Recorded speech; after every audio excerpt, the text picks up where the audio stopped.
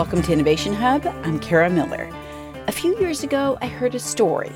Then in 2020, when the pandemic started to shut things down, the story began to tug at me and raise questions I just couldn't answer.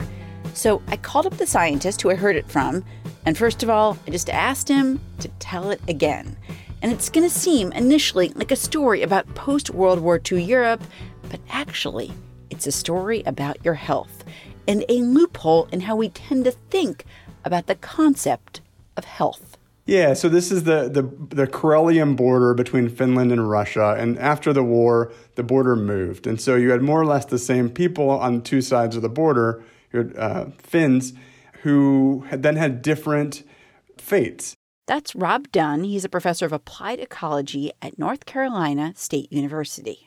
And on the Russian side, they largely lived lives like they had been living. They lived lives embedded in nature, not with a sense of hyper cleanliness, and often with houses that were relatively open to the environment in one way or another. On the Finnish side, Western development took hold, and people built houses that were very sealed off from nature and began to live lives that were much less connected to nature. What happened then to the people on either side of the border turned into a lesson for scientists, a warning to public health experts, and something that has felt surprisingly relevant over the last year. And so it's a kind of experiment, and what are the consequences of all of those changes? And the simple result is, on the Russian side, all of these inflammatory disorders that we're now seeing around the world are extraordinarily rare. They're arguably as rare as they were in 1950. And on the Finnish side, all of those inflammatory disorders became much, much more common through time. Dunn wrote about this accident of history, which turned into a biological experiment, in his book, Never Home Alone. It argued that losing the tiny, often invisible critters all around us, and by the way, these things are everywhere. They are all over you and all over everything around you. Well, trying to clean them up, it can be catastrophic. In its simplest terms, our bodies evolved in the context of being exposed to many, many different species. And some of those affected us by actually latching onto our body, and they become sort of this quilt of life on our skin, or they're part of our guts. And others of those species just help our immune systems make sense of the world. And so for millions of years, just going about in our daily lives, we were exposed to these species. We acquired them. And relatively recently, we essentially moved indoors. Our quest to wage war on microorganisms is fairly new. In the 1500s, the Queen of England, Elizabeth I, supposedly proclaimed that she bathed once a month, whether she needed it or not. So back to Finland post-World War II. When folks started to go after these tiny critters by emphasizing cleanliness, young people in the wealthy, clean, indoor-focused world on the Finnish side of the border, they became pioneers in a new biological reality. And so careful experiments have been done subsequently to show that if you restore some of these things that were lost in this transition, you can actually reduce the risk of allergy and asthma in kids on the Finnish side of the border. And so kids today who grow up on the Finnish side of the border but have more diversity of plants in their backyard, have different microbes on their skin, and are at a dramatically reduced risk of allergy and asthma. Kids who are exposed to particular microbes that we think are important can see that same effect. And so this border is kind of a microcosm of what's happened all around the world. That was the story that kept occurring to me when the pandemic began altering our lives. The story of what happens when you go from a world that's fairly dirty to a world that is really, really clean. And that transition, which is, as you might imagine, complicated, is associated with all sorts of autoimmune disorders which relate to our immune systems not getting the right exposures or signals, and so overreacting to the body itself. And so Crohn's disease, inflammatory bowel, MS even, allergies, asthma. It's a sort of nasty portfolio of things you don't want that all seem to relate to this transition. Enter coronavirus and a level of emphasis on cleanliness I've never seen before. beginning, of course, with those shelves that in the late winter of 2020 were stripped of disinfecting wipes and hand sanitizer, which is why I called up ecologist Rob Dunn again in February of 2021 and asked him, what did he think at the very beginning of the pandemic, and really ever since, about our new clean-obsessed world? What the heck was happening to us? And what would the consequences be? I mean, at that point, I just finished doing tons of interviews about my book, which is about all the things that are in your house that could be good and how we should value life in houses. And so here I am. I've talked to everybody about, look, these species are good. Take care of them. Open your windows. And then I turn and I see my neighbors all going to active war against these species. And so I guess my first reaction was, this seems like more of this story that's been unfolding, but this incredibly heightened version. But at that point, we didn't totally know which public health measures were going to be most effective against the virus. And so there was almost a way in which maybe it was reasonable. We know it's dangerous. We know it's coming. The models basically predict what's happened. And so we don't quite know which of these things. But then as time went on, it became more and more clear that this is a virus that's mostly transmitted through the air. And the great power of public health is using simple measures that control the ways in which things spread. And so hand washing works because it kills off what most recently arrived on your hands, but leaves your good microbes intact. And so in the same way, what one hoped to see as we started to understand how the virus was transmitted was a focus really just on how do we prevent that airborne spread, because that was really the thing. But the shelves stayed empty. People kept bleaching. All the things that we did initially because we were just worried, we've continued to do. And they've taken on a new sort of feeling too, I think. So, as you say, like back in July, even the Lancet, the medical journal, the Lancet, was starting to question the efficacy of all this cleaning in terms of like stopping the spread of COVID. Since then, we have seen the CDC, we've seen the journal Nature say, yeah, this does not appear to be how it spreads on surfaces. Wiping down surfaces does not appear to be particularly helpful. But it seems incontrovertible that over the last year or so, a lot of homes, a lot of whole countries have just gotten a lot cleaner. That has happened. What do you think of it? Yeah, so I always think of those the advertising that says kills 99% of germs. Right. And to me, in light of Darwin's ideas about natural selection, that's always the worst proportion to kill. Because what it means is what we're doing as we go through our houses and try to kill everything is that we're killing everything that can be killed by what we're spreading. And we're also then leaving that 1%. And so we've created this environment where we imagine that we're cleaning. Cleaning is an interesting word in and of itself. What does cleaning mean? But really what we're doing is we're tipping the balance. So we're disfavoring some species and we're favoring others. And we're disfavoring all these species we need for our bodies to operate normally. Skin microbes and beneficial leaf and soil microbes, they're gone. But what are we leaving behind? We're leaving chlorine-tolerant microbes. If you're spraying triclosan, you're leaving antimicrobial resistant microbes. And so I think we imagine we're making our houses sterile. And that's the most unambiguous thing we know is not true. No one is making their houses sterile. They're just changing which species are favored. See, I don't think anybody thinks that. I think people think I will wipe it down with this, special cloth that has all this these chemicals in it, and it will be clean and empty of things. Yeah, not true. I can unequivocally say not true. Okay. The second you've finished wiping something down with bleach, the bleach dries, its effects on microbes go away, and then the microbes fall out of your air onto that surface in that same instant. Mm-hmm. And so really you're either having a very short-term effect, or if you're really going at it and spraying bleach into the air, you're just killing off these species that are probably okay for you and leaving some behind.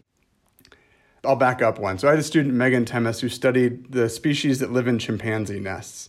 And so chimps build these very adorable nests they sleep in for a night. And when Megan studied those nests, those had soil microbes in them and they had leaf microbes in them.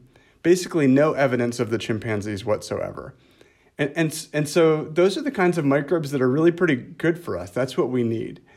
If you go into, say, a nursery and look at which microbes are there, basically all the environmental microbes are gone in many cases. And you're left just with weird household microbes that you don't see other places. Wait. Are we talking a plant nursery or a kid nursery? Kid nursery. Okay. Kid nursery.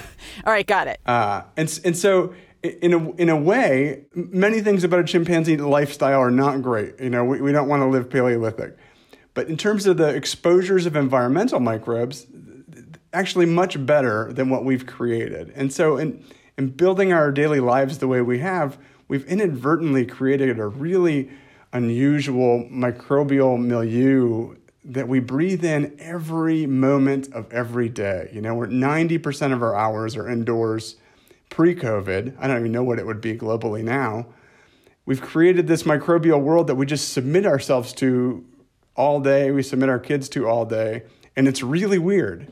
And I think this kind of theater of scrubbing everything is making that world even less healthy and even more unusual.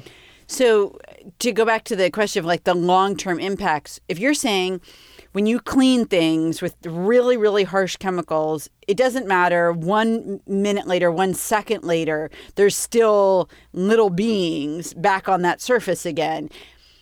But you are saying they're not necessarily the same little beings. Like we're selecting for, it sounds like we're changing who lives in our house, but we're not kicking people out. We're just changing who lives there.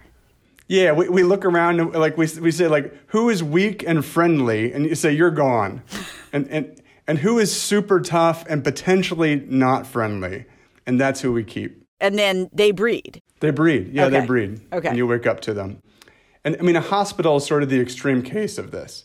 Hospitals do many things that favor microbes that are bad for us, and they're an unusual situation because sometimes they have to. Yeah.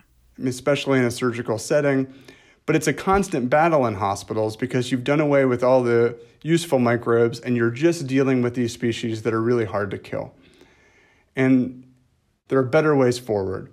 But the hospital approach is really challenging and not what we want. But I think it's almost more and more what we're trying to do in our houses. We're trying to make them like hospitals. Right. And it's bad news.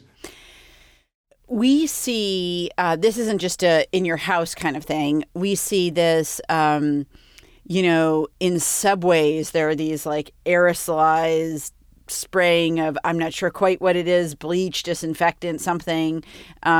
We see it in hotels, gyms. I mean, places that want to tell you it's okay to take the subway, right? I mean, that's why they're doing it. I think in large part, it's to reassure you. What do you make of that it's not just our homes, it's public spaces too? And also what's coming out of those things? I really don't know exactly. Yeah, I think it's very varied and rarely well tested. I mean, nobody's done that experiment because nobody imagined we would be doing like large scale spraying of antimicrobials into subways. I mean, even a couple of years ago, if I was thinking about, well, what would the worst case scenario be for killing off good microbes? I couldn't have imagined we would do that. Mm-hmm. So we really don't have a great sense of what that's doing. And most of the time, the tests that we have are you use an approach like that against one microbe in a lab environment and look what happens. But we don't do it in the way that it's now being practiced in society. It's the same way, like think about antiperspirants. When people were studying antiperspirants, what they studied was, how does this thing that you put on your armpit affect the glands in your armpit and the odors produced by microbes? But nobody said, well, what's the large-scale societal effect of changing the skin microbes of most people? And so we also don't know the effect in this context. But my sense is when you see it, in some ways it almost conveys to me the opposite. It says that we would really, really like to convince you that this is safe, which makes me like worry. It's a biochemical gesture. which is, it's a crazy thing.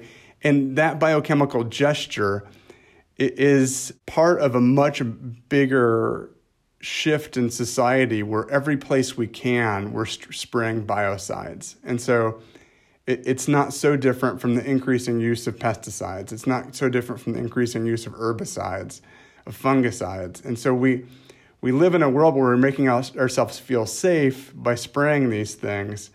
But invariably, even if they're providing some benefit, it's very short term, and often there's a long-term consequence that really haunts us.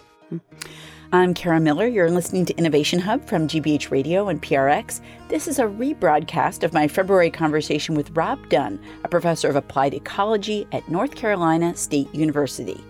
We're going to come back and talk more about our increasingly clean world, its effect on kids, what you can do to make sure you're getting a diversity of protective microbes, and more.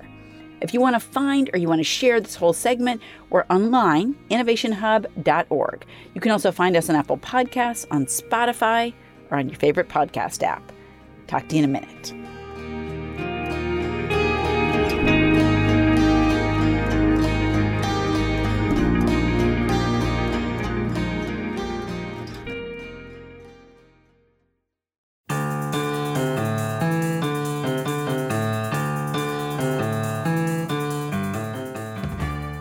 Welcome back to Innovation Hub. I'm Kara Miller. You've been listening to a rebroadcast of my February conversation with Rob Dunn. He's a professor of applied ecology, about the incredible uptick in cleaning that we've seen over the last year and a half and the potential long-term impacts that cleanliness and the chemicals that we're using may have. He's the author of several books, including Never Home Alone and most recently Delicious.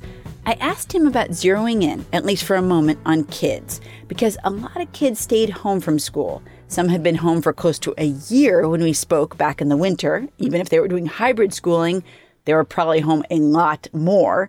So I asked, do you think about kids differently than you think about adults, since adults maybe have somewhat of a developed immune system already? I think there are two parts to that question. One is, do you think about kids differently with regard to COVID? Mm-hmm. And I think there are lots of conversations about reasons you might with regard to the benefits of being around other kids socially and these sorts of things. And so there's that social layer of why you might think about kids differently. Then I think there's the COVID layer. Does COVID do different things in kids than it does in adults? And I would say we're still sort of learning about that. But then there's the good microbes layer. And I would say that what we for sure know about kids is that in kids, all of the ways in which our immune systems work are developing. And so it's especially important for kids to be exposed to potentially beneficial microbes. You know, if you don't get exposed to the good gut microbes in the first few years of your life, it is much, much harder to get them later. We don't know, but it looks like something similar happens to skin microbes. If you get unusual skin microbes early, it's probably much more difficult to acquire good skin microbes later. And for sure, with regard to how our immune system negotiates the world, a lot of the learning our immune system does about the world is it's in very young kids. And so for all those reasons, I think it's more important for them to be exposed to soil microbes and leaf microbes and, potential skin and gut microbes they might need, and not for those all to be killed off all around them. And we can imagine different ways of doing that, but we're only going to do it if we're conscious of that they have these needs. So let me ask you a little bit about that issue of the future. I wonder how much you think this is changing us and how we look at the world. I mean, I see tons of ads on TV for cleaners that will give you peace of mind against coronavirus. I got a catalog just in the last couple of weeks that sold hand sanitizer stations that you could install around your house, very sort of sleek looking. I just wonder, once you've installed the hand sanitizer station, in your garage or whatever, do you take it out when coronavirus becomes less of an issue? What's your sense of how this plays out?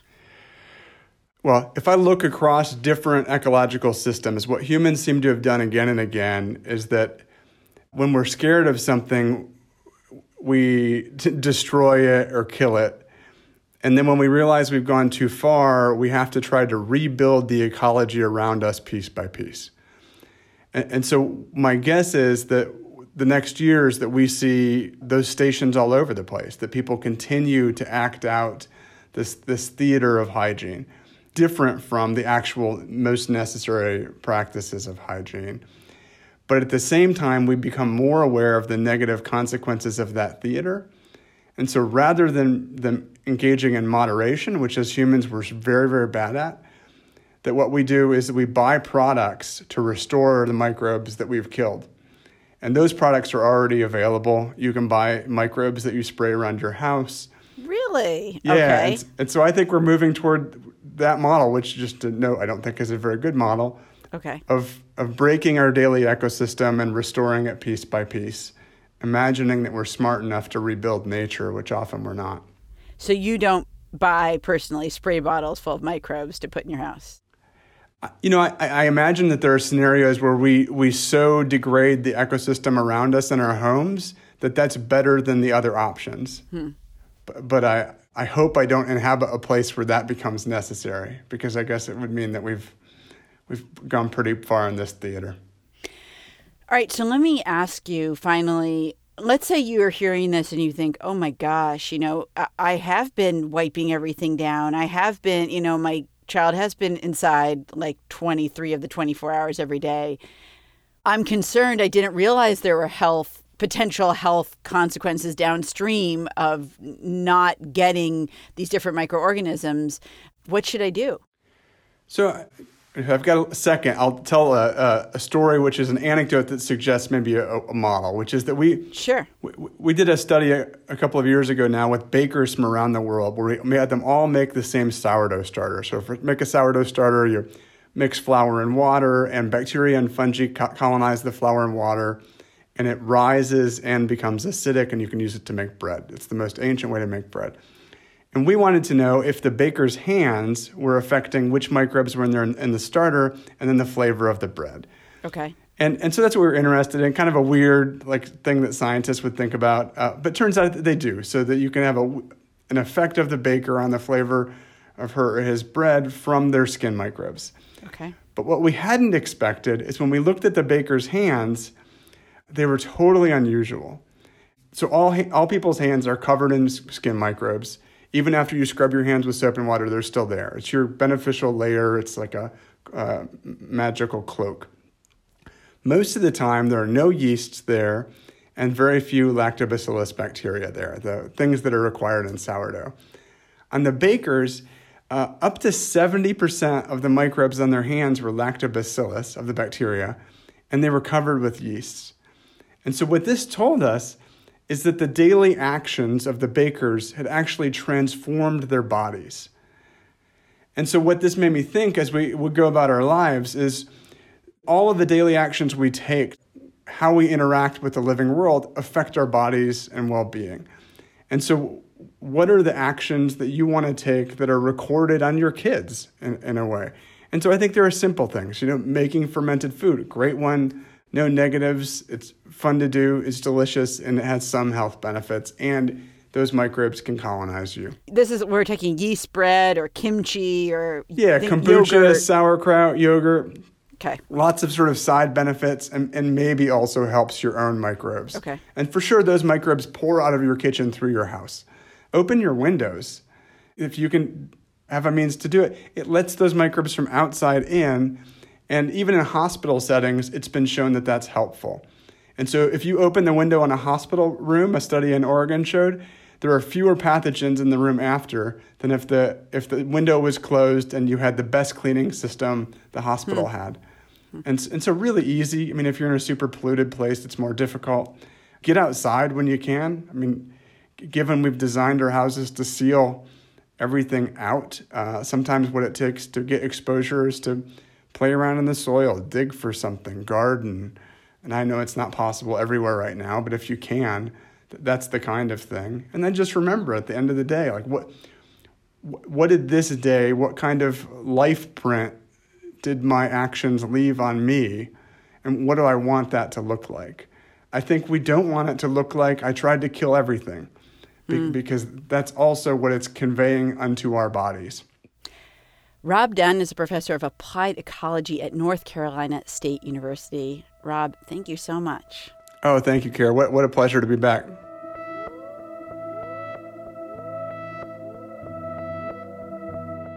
And we'll have more on our website about how scientists came to increasingly believe that COVID spreads through the air, not surfaces.